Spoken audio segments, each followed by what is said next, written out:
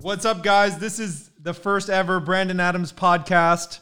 I'm super flattered to have as my guest James Blake. James is a longtime friend of mine, and I have about 1 million questions that he's never heard from me, so we're going to get right into it. Okay, so first off, you played high school tennis. I never knew this about you. Okay. Why did you play high school tennis, and how did that go? Well, as you can imagine, it went pretty well. I won most of my matches, but I did it because I had a ton of fun. The guys on my team were fun. When I was a freshman, my brother was a senior, so I still had someone good to practice with, and I just got along great with the coach. He was a nice guy. He was one of the science teachers.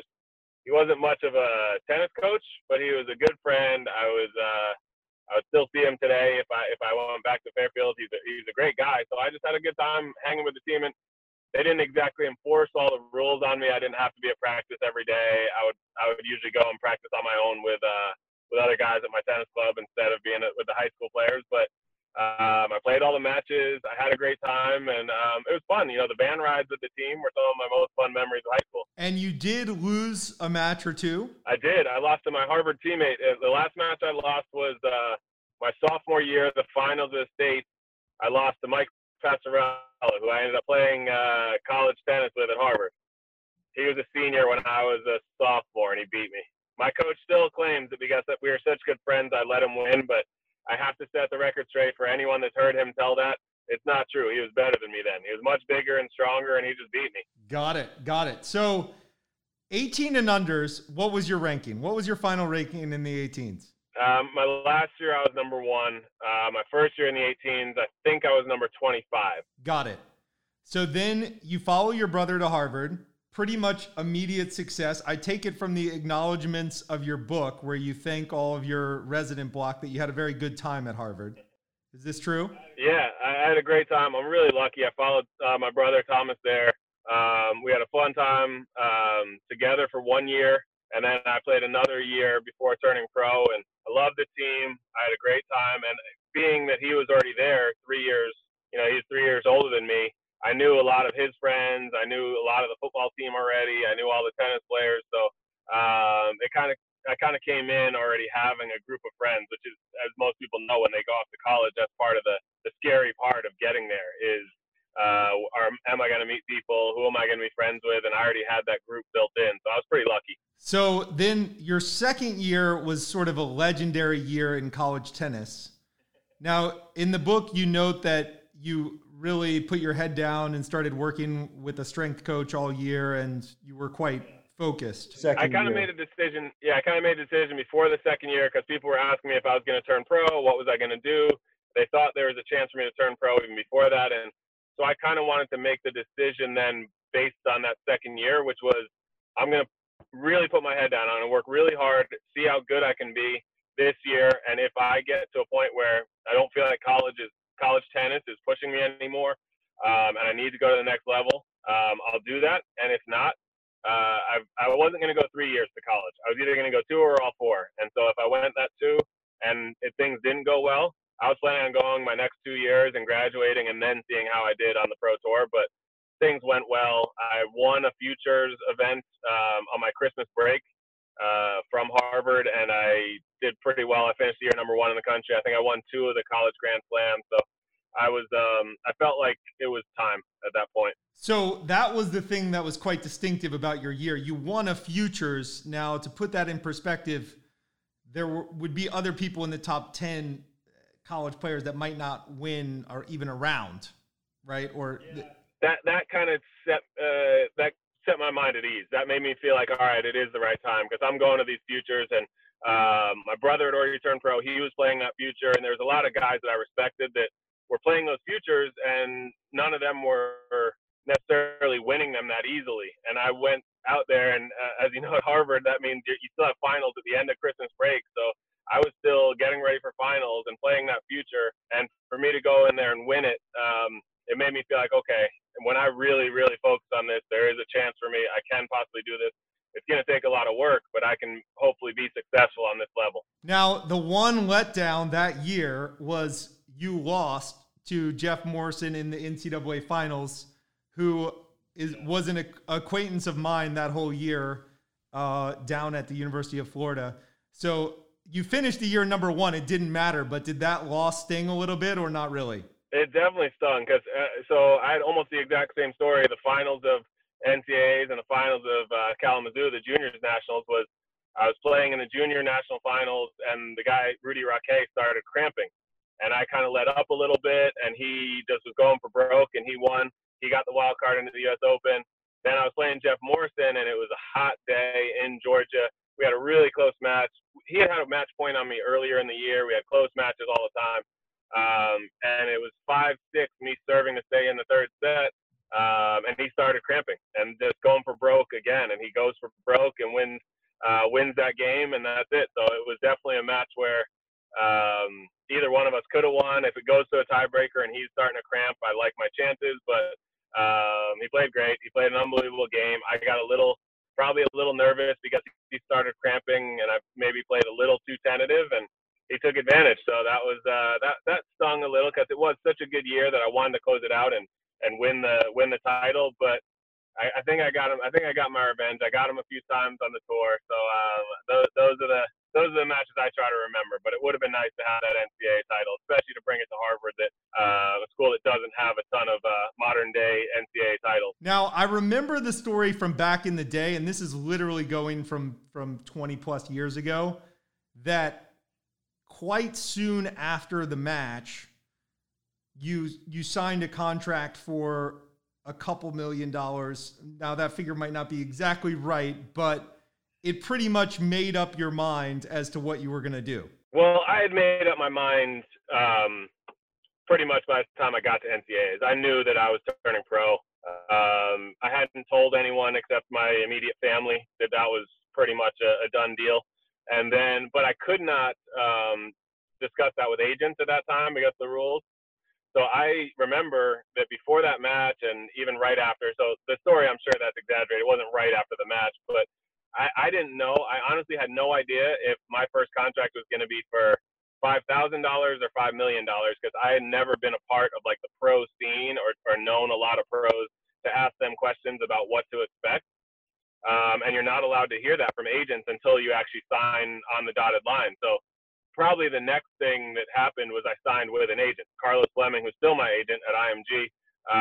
So I signed with him, and then pretty quickly he started shopping around and doing deals and, talking to Adidas and Nike and Reebok and all the major players in tennis. And I signed a deal with Nike. It definitely wasn't right after. I still remember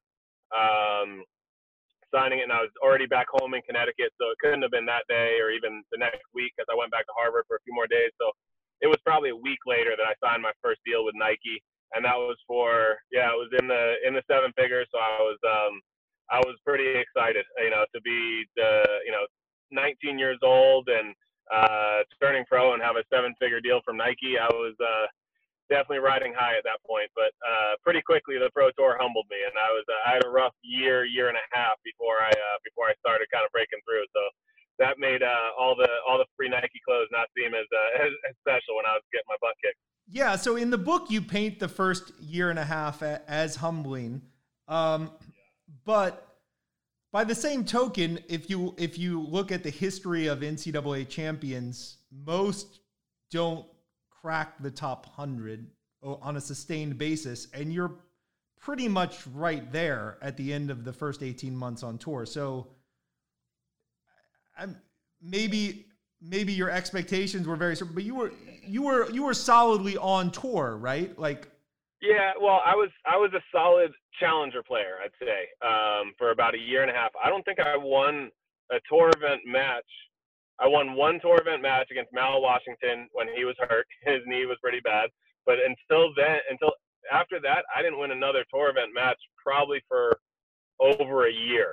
So it didn't feel like I was a part of that main tour. It felt like I could succeed on the challenger tour. I was winning a few rounds there.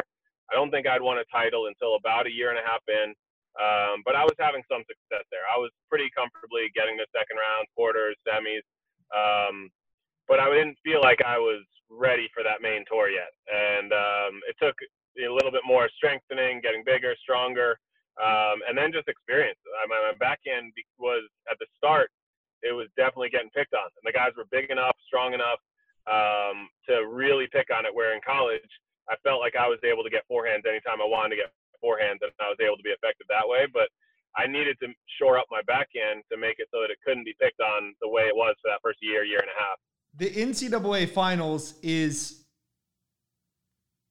1999. Is that correct? Yeah. Basically 3 years later, you beat Agassi in the semis and win the title in DC. And you're that saying was 2003. 2003, I think I won that one. Right? Okay. Or was that 2002? I was thinking 2002 on that one. It might have been 2002. You're right. Yes, it was 2002, because then in 2003 I lost in the semis. Yeah, so 2002 was my kind of breakthrough there at DC. Yeah, but it was, so I still remember it was 99. So that whole rest of the year was kind of a struggle. All of 2000, and then 2001 was when I started having success towards the end of that summer. I did well. I won a couple matches at Cincinnati. And then the U.S. Open, I played well. I won a match. The first time I won a match was 2001 there. And then I lost to Leighton Hewitt in the second round in 5 sets, and he went on to win the title. So I was encouraged by that. Had a great fall, played Davis Cup. So 2002, things were really starting to happen. So I felt like at that point, 2001 was kind of the halfway through the year, I started feeling like I belonged on tour.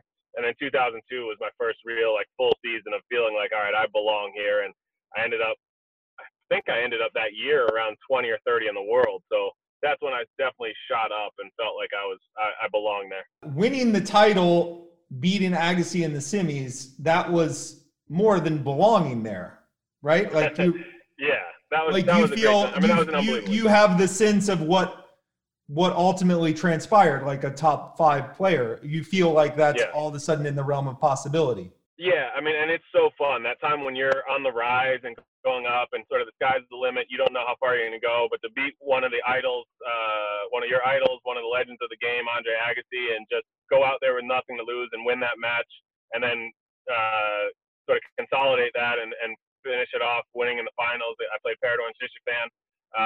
That was just a great week. I was so happy, played really well, and had tons of confidence, and it did feel like, okay, now I don't just belong out here. I'm not just kind of a journeyman here. I can beat the top players on a given day. Of course, it's going to take more consistency to get up to that level full time, but I'm here where guys in the top 10 can't just look past me, which was a good feeling because I knew I had some firepower. I had the ability to cause problems for anyone, even top 10 in the world players, making me think if I keep my head down, keep working hard, there's a chance I could get to that level too. And then 2013 is sort of a consolidation of 2012, where you're right there, top 25 player, pretty much the whole year.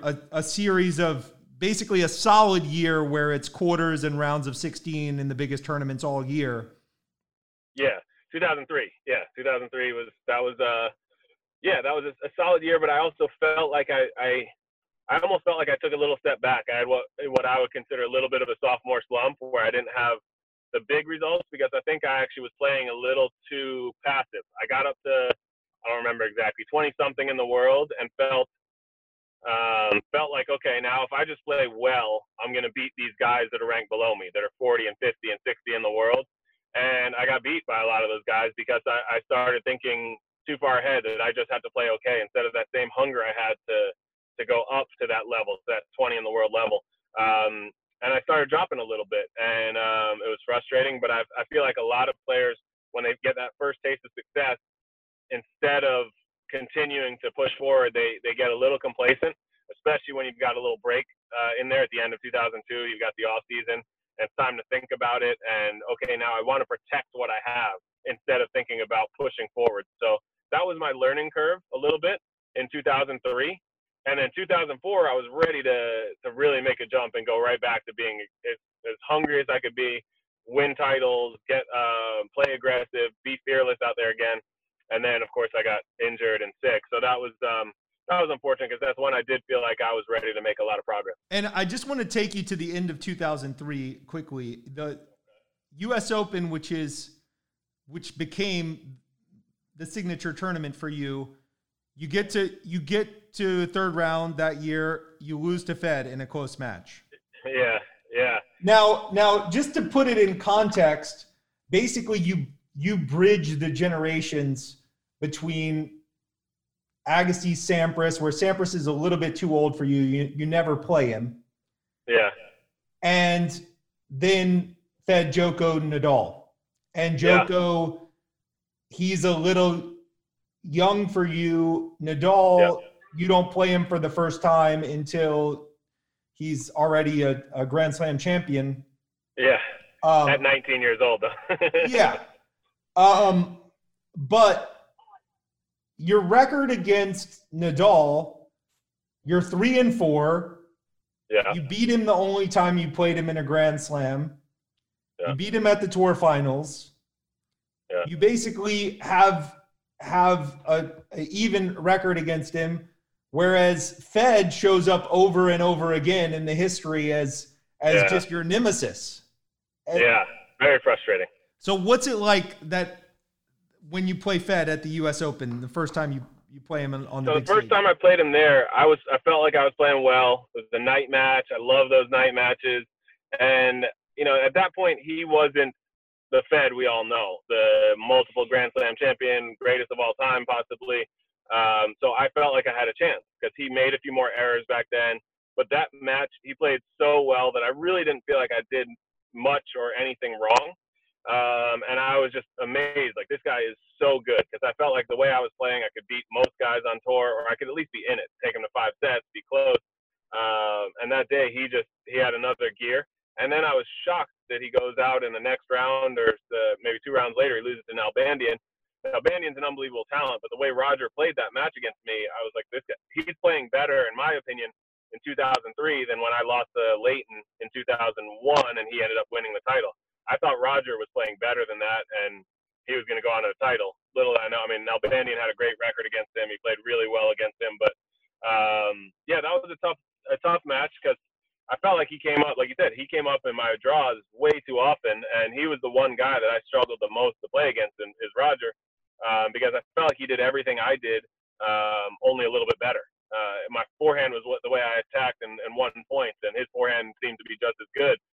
He played defense with his backhand well, but he played it a little better. He moved as well as me, and he served quite a bit better than me.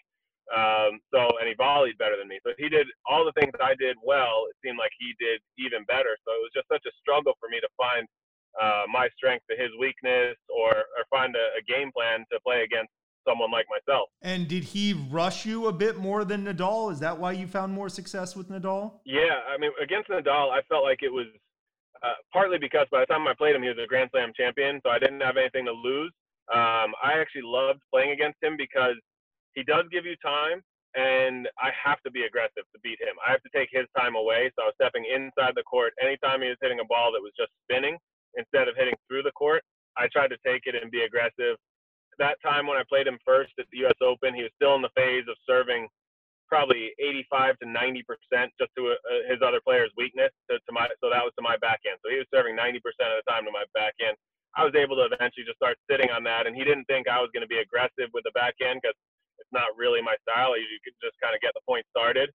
But I started getting into a rhythm, getting into a groove, being aggressive on my backhand still, and just taking more and more time away from him, pushing him further and further back behind the baseline, which on clay, he's comfortable, but on hard courts, I was able to finish points then on him when he was moving that far behind the baseline. So I liked playing him. I felt like it made me have a very simple game plan of just, see that short ball, be aggressive, go after it, because you have to. You're not going to get into these long extended rallies where he's looping his forehand to my backhand. If I hit 3 backhands in a row, I felt like I absolutely have to change something, whether it's be super kamikaze, try to get a forehand, or slice one down the line just to break up the rhythm and get him hitting a backhand, because I couldn't let him do what he does to so many one-handers to me, just looping that forehand up to my backhand and eventually me giving him a short ball and him taking advantage.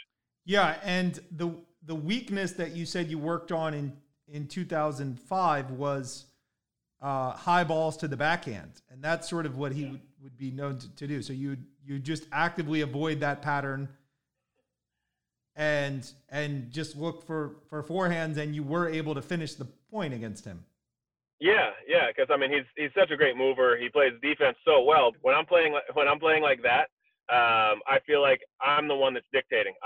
I'm the one that's either winning the point or losing the point. And when I'm doing that, I feel good. Against guys like Roger, I don't always feel that way because I feel like he takes it away from me. He takes some of the time away from me. He rushes me. His serve is so good that it puts me on the defense right away. Rafa gave me the opportunity to be the one that was ending points. So I don't remember the stats on that match. I'm sure I could pull them up somewhere, but I guarantee I had way more winners and way more errors than he did in that match because I'm the one that's taking the chances to end the points. And that's the way I feel good. If I'm the one doing that, I know it's on me. And if I play well, then I can win that match. If I play poorly, I'm going to lose. But if I play safe, I know to me I'm going to lose that 9 times out of 10. I'm not going to beat a player like Rafa Nadal playing safe. I just don't have that skill set. I know a lot of people like to criticize me or thought that I should play a lot safer at times. But if they realize that that's just skill set, I'm not going to win those matches. I'm never going to win the matches that I won on tour by playing safe. Sure. No, that makes absolute sense to me. Now, when you mention Fed, you wouldn't give him the edge in the movement category. You obviously rate your movement very high, and having played with you, I can say that you move. You never look like you're in a hurry, but you're very, very fast. So where did that come from? Well, I don't know. I'd say probably both my parents want to take credit for that. My dad was a very fast guy around the court. And my mom likes to still tell stories about all the records she set in the 100-yard dash and long jump when she was in grade school. So they both want to take credit for my track skills. But honestly, part of it's genetics, but I worked my tail off on those too. I remember practicing at Saddlebrook and training and everything. I did agility drills, sprints. I did those just about every single day. And I knew that, especially right when I came on tour and I needed to get as many forehands as I could, there's no way. I used to love watching Carlos Moya, who I ended up playing a lot on tour, because I saw how much he had to protect his backhand and how much he used his huge forehand to win points. And I watched that and I realized how much he had to move to do that and how great his footwork had to be to do that. So I thought about the fact that, hey, if I'm going to do that, if my backhand my skill set isn't, my backhand isn't going to be Nalbandian's, my backhand isn't Rafa's or Djokovic's, my backhand is always going to have to be kind of protected. I need to have footwork to be able to do that. So I remember doing tons and tons of drills on footwork and agility and everything. And it's part genetics and part a lot of work. Yeah, I need to do some of that work because I always look like I'm in a big hurry and I move really slow, and you always look like you're not at all in a hurry and you move really fast. So I don't understand. What is that, Malcolm Gladwell, the 10,000 hours? I mean, I definitely put in my 10,000 hours on the court. So 2004. Yeah. This was a signature year in a very bad way, incredibly bad luck and incredible challenges over the course of the year. Yeah. The starting point of the story really is in Rome. You're practicing with Robert Ginepri and you slide for a drop shot. Maybe the court is slightly out of order. You hit the line in such a way where you lose your balance, stumble into the net post, and nearly become paralyzed, but break your neck when this happens. Yeah, and funny enough, that was actually the best thing that happened to me that year. I still remember it vividly, and I just saw Robbie last week, and we talked about it. That was we had a fun laugh over it now because we're lucky because I turned my head at the last second. I didn't just stumble into it. I basically Supermaned into the net post, and as I did, I turned my head at the last second and hit it on my neck, and it fractured a vertebrae of my neck. And it was, they said, with the force it took to actually fracture that vertebrae from hitting it where I hit it, that if I hit on the top of my head, I certainly would have been paralyzed and never walked again. So I know how lucky I was at that point. And then coming home, I flew home probably 2 days later from Rome, and in the big brace, wheelchair and everything. Couldn't move at all on the plane. Pretty much, I sat in the first seat, first row. Didn't eat or drink anything for fear of having to get up and go to the bathroom. So made it home, and that was the last 6 weeks of my dad's life. So that was, like I said, the best thing that happened to me was hurting myself, because I came home and my dad wouldn't have told me to come home. He wouldn't have let me come home, probably, because he knew that was an important time for me. Those next few weeks were my opportunity to qualify for the Olympics that year in 2004, and I would have much rather been home than qualifying for the Olympics. So I was home with my dad, and he passed away July 3rd. So I was around and got to spend that bit of time with my dad and say a lot of the things that we had left unsaid before that. So I was really happy. I mean, a little bit of physical pain I can handle, and amazingly, breaking my neck physically didn't do that much damage overall to my career. I was able to probably be back on the court in 2 months after breaking my neck. So that was, in the grand scheme of things, that's not that bad. It was just that I was an inch away from it being life changing. And then a month later, you contract shingles. A month after you're back on court, you contract shingles, a particularly bad case that sidelined you for 5 or 6 months. Yeah, that was a much scarier, even probably than breaking my neck. That was it was my wake up call to what psychological stress can do to you physically, because it was about 5 or 6 days after my dad passed away, and the whole left side of my face was paralyzed. So I called the ear, nose, and throat guy that I'd gone to the day before, because I had a pounding headache. It was like my head was in a vice. And luckily, he gave me his phone number. I called him. I said, hey, I can't move the left side of my face. And he said, get to the emergency room right now.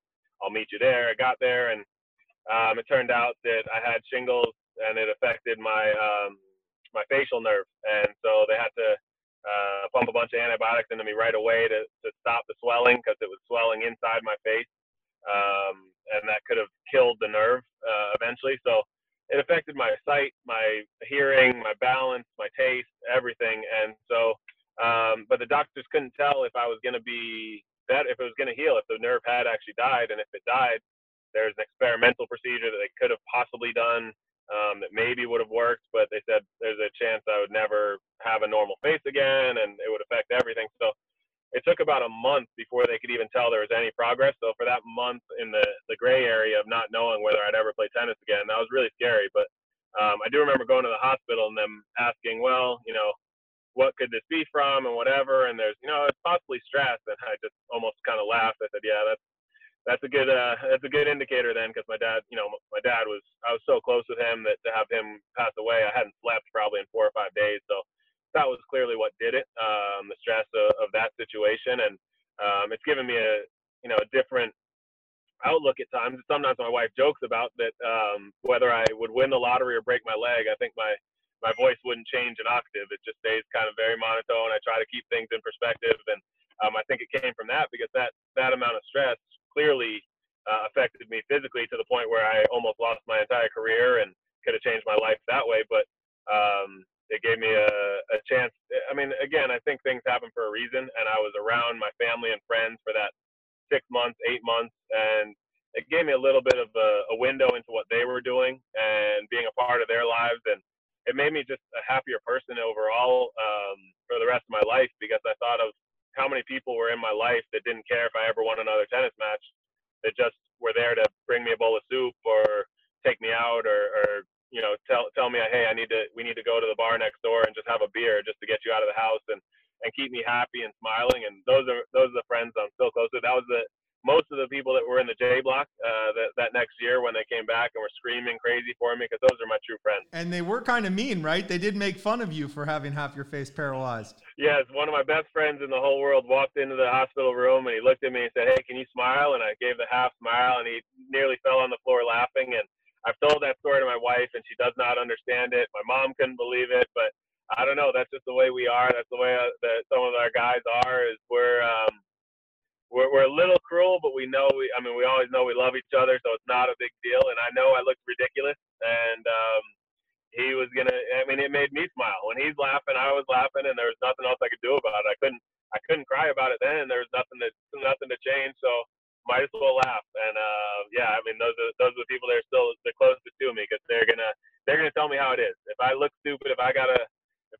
ridiculous outfit on, they're going to tell me it's a ridiculous outfit. They're not going to let me go out and make a fool of myself in front of everyone else. I'll just make a fool of myself in front of my close friends. And they were a bit jealous from the days of People magazine cover Sexiest Man Alive. So they had to. I don't know about that. They made fun of plenty of that too. So then, tennis-wise, the recovery comes in mid-2005, and it comes sort of in fast and furious fashion. So the early part of 2005 is a little bit of a struggle, but you have sort of a psychological breakthrough in Australia where you lose a match to Hewitt, but you lose it in a way where you realize, okay, I'm not where I was, but I'm going to get back. Yeah, that was an interesting match because I played him, and he popped up in a few key moments in my career too. And he's a guy that you know what you're getting. You know how good he is. You know how talented he is, and you know how just rock solid he is. So you're gonna have to beat him if you're gonna win a match. You gotta play well to beat him that day. So going into that match, I played well at times, and I could feel the fact that okay, I'm back, for a set here. But then it went away, and then I'm back, and it went away, and I realized, okay, I'm not where I was. I'm nowhere near the consistency level that I was. Set that I played great. There was those, 3 or 4 games in a row where I was back and feeling like I was back to where I was. So I said, okay, I'm not back to where I was, but those flashes gave me hope, saying, okay, I can do this again. I can get back. It's going to take some hard work. It's going to take a little bit of time, but I'm going to get back. I definitely was still under the effects of my nerve damage. Because I could tell, luckily there it was bright, but from there we went to the indoors in San Jose and Memphis, and when there wasn't a lot of light, I could tell that my eye was still affected. I wasn't seeing the ball quite as clearly, so I knew I was still not 100%, but I felt like, okay, when I do get back to 100%, it's still there. There is still that ability. There is still the hunger inside me, so it's going to take some time and some hard work, but I never feel good after a loss, but I felt like there was plenty to work on after that Hewitt match for sure. So then around the middle of the year, well, in May, you want points because your ranking is not where you believe it should be. So you drop down to the Challenger, you win 2 events in quick succession on the Challenger Tour. And that leads the way to a huge summer, basically. Yeah, and it was interesting to go back to the Challengers. I played one in Tunica, Mississippi, which was very interesting. It was not easy to find a healthy meal around there. But played in Tunica and then played at Forest Hills, New York, which was great because that was close to where I grew up. So won those both and beat some pretty good players, in my opinion, on the way there. So I was happy about the way I was playing. It wasn't exactly a walk in the park. And then went to the French Open, qualified for the French Open, won a round, and lost to Dan Wawrinka, which, as most people know now, is not a bad loss on clay. And I lost in 5 sets. It was an absolute battle. We were both spent physically. It was a great match. So nothing to hang my head about there. And then went on the grass. It was a little up and down. I didn't have a great grass season. But then once I got back onto the hard courts, things started clicking. I started playing much better. I think that was all it took. It was going to take a couple of big wins or a couple of moments where I felt like, okay, now I am back. I'm not a challenger player anymore. I'm not a qualifying player anymore. I'm back to where I was, and I can feel consistent. I can do this week in and week out. And I think I made the finals in DC. I won New Haven, and then obviously did well at the U.S. Open. So that was when I felt like, okay, I'm playing as well as I was before I was injured, and now I can hopefully keep getting even better and see the progress I thought I was going to make in 2004.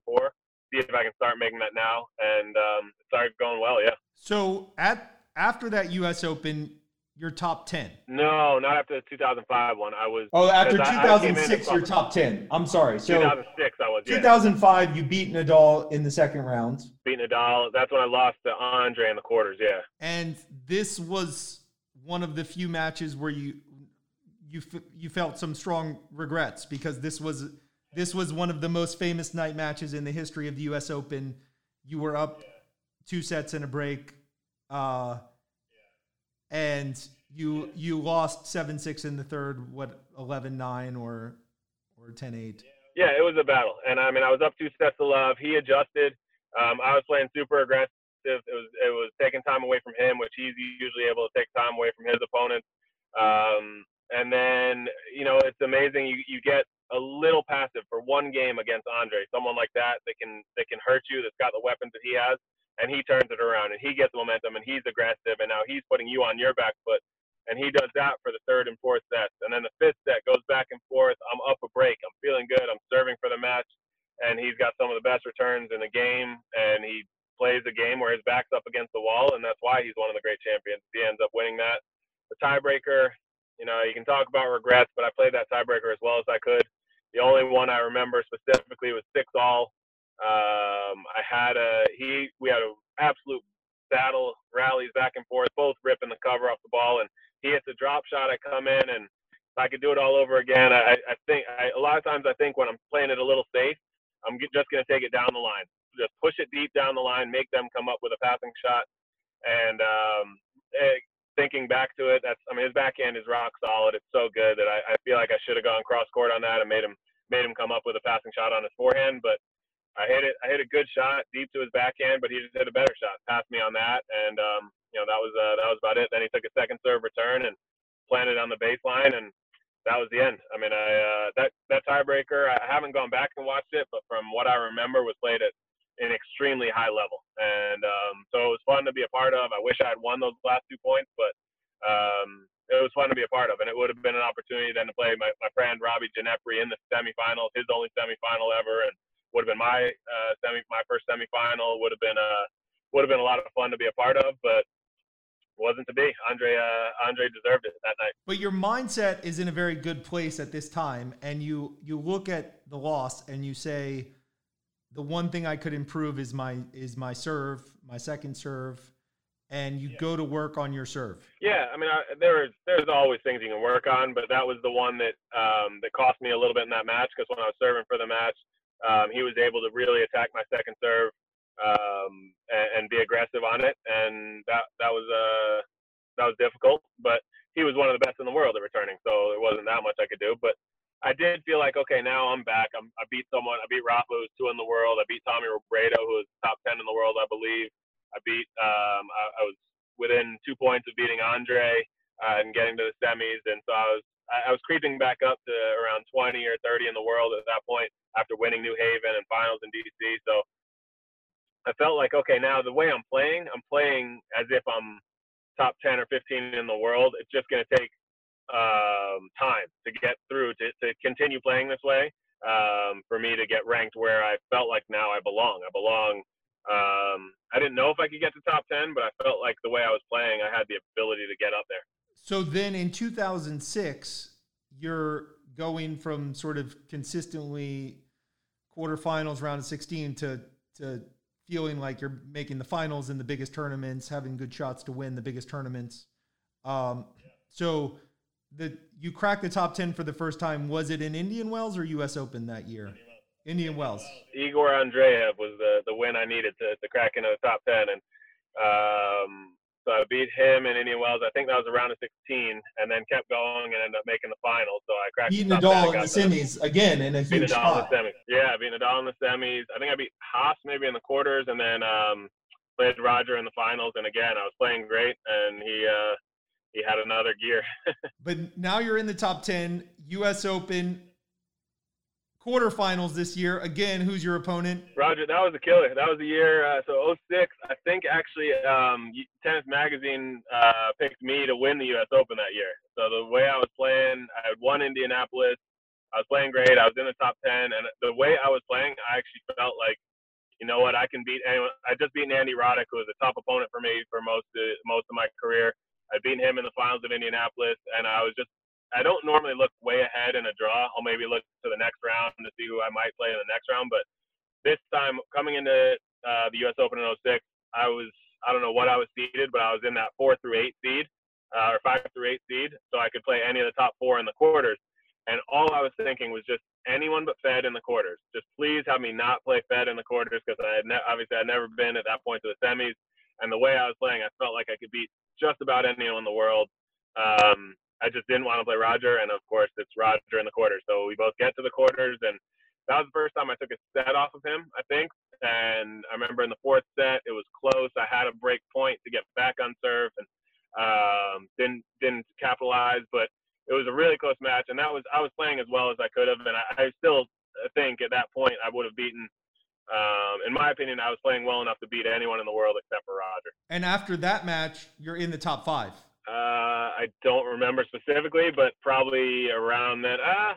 I don't know. I might have been, but I know I finished the year in the top 5 because I went into the Masters Cup at 8, and then making the finals. We were so close because Roger had so many points that year that the rest of us were kind of clumped together. So 4 through 8 was really close, and so for me, going from 8 to 4 was making the finals of the Masters Cup. So I finished the year 4. And there you beat Nadal again and lose to Fed in the finals. Yeah, and that was interesting because that was so I played Rafa in the round robin, and then in the semis I beat Nalbandian, and that was one of the only tournaments where it was possible for Roger and Rafa, since they were 1 and 2 in the world, depending on how they finished in their group, they got to play in the semis. And Roger, obviously at that time, had a not so great record against Rafa. Rafa had been somewhat dominant over him at that point. And so I'm playing the winner in the finals, and I have at that point, I have a 3-0 record against Rafa. I have an 0 lifetime record against Roger. And of course, Roger beats Rafa that time. And then we play in the finals, and Roger, I'm playing great, and Roger just crushes me. It's to the point where his coach at the time, he was with Tony Roach, comes into the locker room and says, "Look, I'm sorry. That's as good as I've ever seen him hit his back in." And I was like, "Yeah, great time for it. Great time for him to play so well against me." But yeah, that was interesting because that was it would have been. I wonder what would have happened if I had played Rafa. I loved playing him. I had just beaten him probably 4 days earlier, so I would have liked my chances to possibly win that whole title. Yeah, the Roger. I guess in a way it's not surprising. Like, who are you going to play in the finals? It's going to be Roger at that time, but it just got to be ridiculous. I mean, then Cincy the next year, you play Roger again in the finals. Any Master Series final I made, I played Roger in the final. And 2006, 7, 8, it's just solid top 10 the whole way. Cincy, you're lose to Fed in the final. You're still top 10. 2008, top 10, and again Aussie quarterfinals, Fed. And then 2009, 2010, at what stage do you draw the line and you say, okay, I'm starting to feel like late career? You had knee troubles 2011, 2012. Where do you say, okay, like there's a little bit of a change where I view this as late career? Well, I had knee troubles where I had surgery in 2011, but I had knee troubles before that. My knee started bothering me around 2008. And that's why I'm also amazed by how well Rafa has played through knee trouble, because mine definitely made me feel like I was a tiny bit slower. It was a tiny bit tougher for me getting out of the corners and pushing off on my right knee.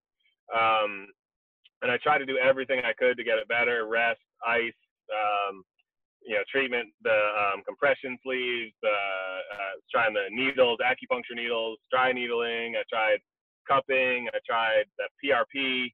I tried everything for those 2 or 3 years, and I definitely just felt like it was taking away one of my biggest weapons, because I didn't feel like I felt like I needed to be that good of a mover to be successful on tour. And with the way my knee was, I felt like I dipped down to being a pretty good mover as opposed to one of the best movers. And that made me feel like it was a struggle. It was tough. And then 2011 is when I finally had the surgery, because I needed to.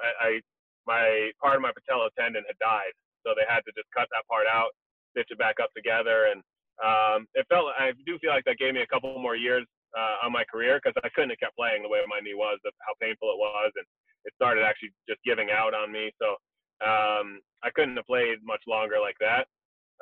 And then the surgery gave me some more time, but I still felt like once I came back, every recovery was a little tougher. Again, I'm amazingly impressed at the players on tour that are playing late into their 30s, because for me, my recovery was difficult. I felt like I could play great for a match or two, and then I felt like my body wasn't recovering the same, and I wasn't able to. If I was in the quarters of an event, I didn't feel like I had much chance because I didn't feel like my body had healed and gotten ready to be 100% for those matches. So that's where I started making the decision. It's probably time that I can't do this anymore, because it's not as much fun going into an event thinking you have no chance of winning it because your body won't make it through 5 matches. So by the time you retired, you viewed it as like your body had just given out, sort of. And this was late 2013. Yeah, the U.S. Open 2013 is when I retired, and I knew it pretty much that whole year. I knew the U.S. Open was going to be the end for me because, yeah, it was so much that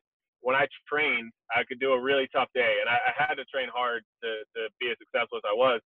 So really hard training day. The next day, I was on the training table for 3 or 4 hours, and I couldn't get back to neutral just the next day to have another good day.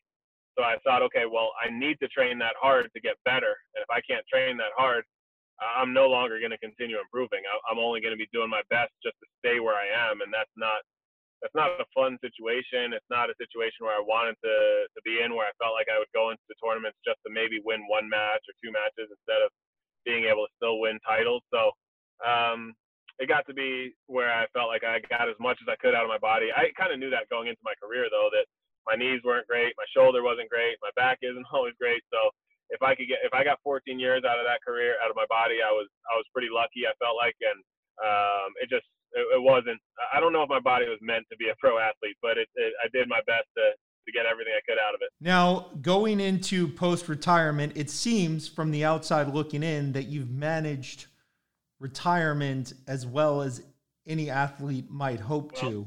So in tennis, you always talk about being out there alone. You're out there on your own, but when you're giving a speech for a trophy ceremony, you got to thank your whole team, because it was a team behind you. They might be behind the scenes, but I had my coach, Brian Barker, my trainer, Rory Cordial. I had my brother, who was always helpful. I had a lot of people that were making my success on tour a reality. Once I'm post-career, I've got my family now has been, my support. I've got my wife, my 2 kids. So when I retired, I had 1 kid and another on the way.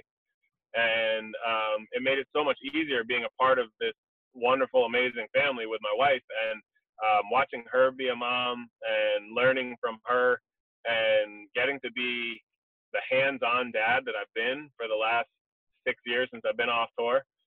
Because she did such an amazing job with Riley, with my oldest, while I was still on tour, of letting me get enough sleep, of letting me do my training and everything, that once I was off tour and I was so much more involved, it became so much more enjoyable. It's similar to a lot of things in life. What you put in is what you get out. If you put in the time with your kids, this, Brandon, you put in the time, you're so rewarded by what you're getting out of it.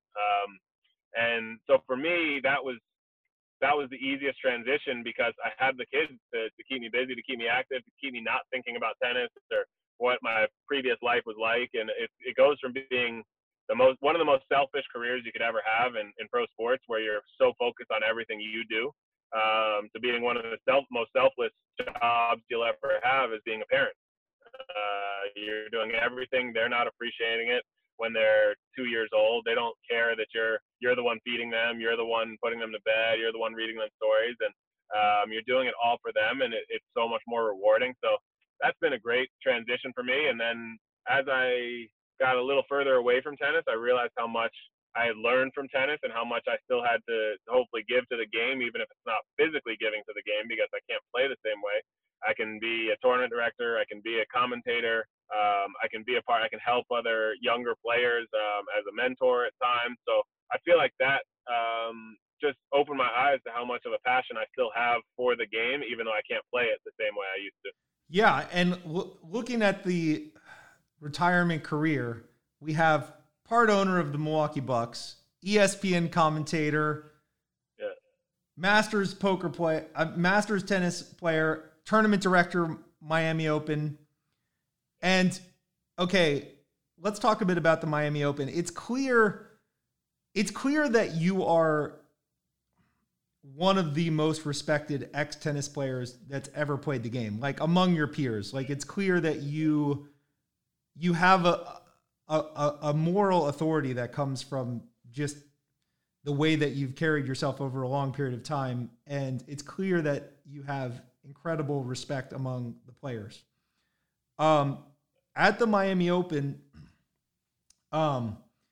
it seems like a really fun and a really demanding job. You're basically working about 100 hours a week from what I can gather during the 2 weeks of the tournament. And you've had a special challenge because your first year as tournament director was the last year at Key Biscayne. The tournament was forced to move. The location that they came up with was the Miami Dolphin Stadium. It was a tremendous success last year.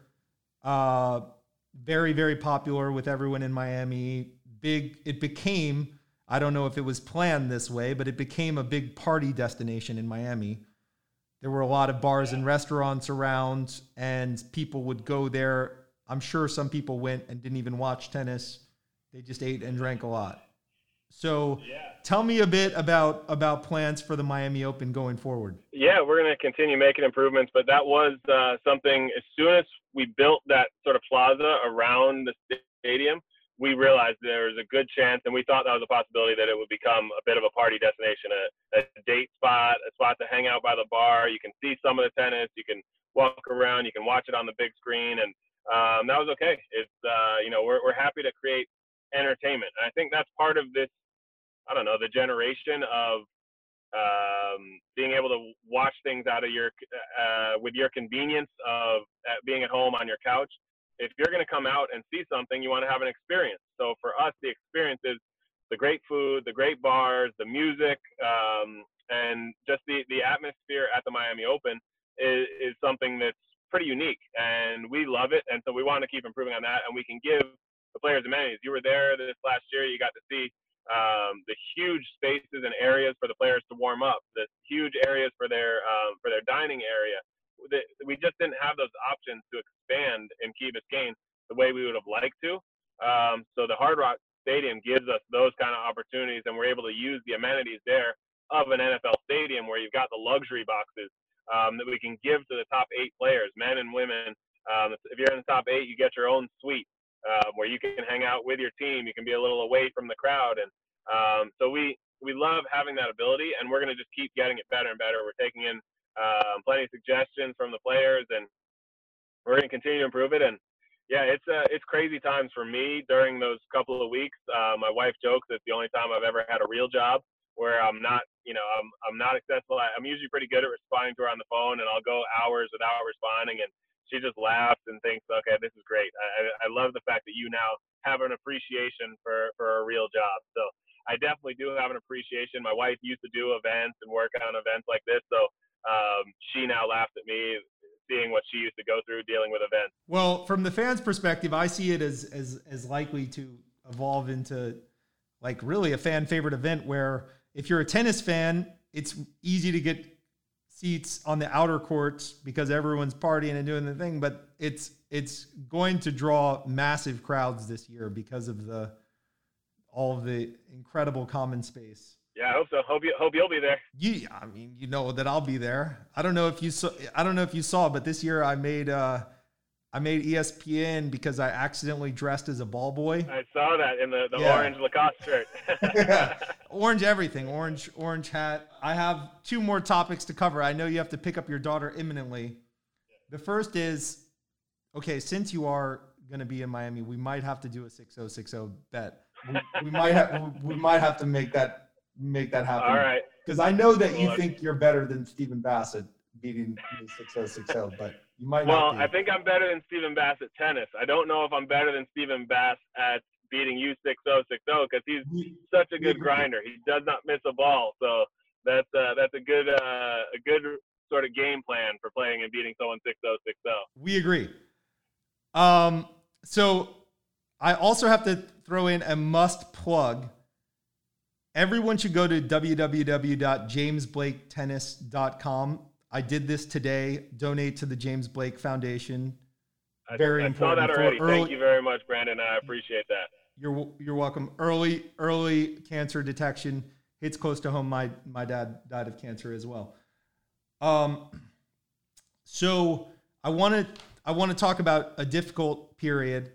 2015. This was a year we were hanging out a lot at the U.S. Open, quite memorably for me. We got to hang out with Fed while he was on rain delay for the finals. That was pretty awesome. That's definitely my tennis fan highlight. Um, so soon after that final, in a case of mistaken identity, you're assaulted by a New York City police officer, and it's roughly a 20-minute ordeal. Take us through briefly this experience. Yeah, so I was just standing waiting for a car to take me to the Open. I was doing some appearances there, some Q&As, and just, the corporate suite visits. And I had just flown in that morning. I took a red eye. I was there. I was going for my first suite appearance, and waiting for the car. Car was a little late, and was just texting, I think, and looked up, and I saw someone running directly at me. And crazy enough, like in my head, I thought this was someone that might have been a fan.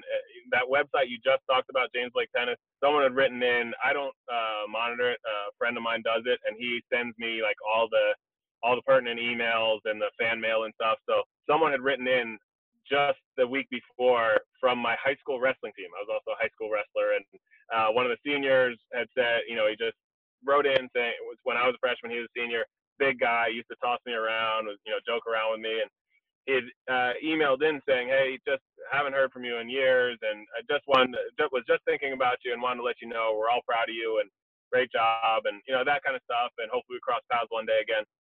Really nice of him. And then I look up and I see another guy. I mean, it fit his description exactly.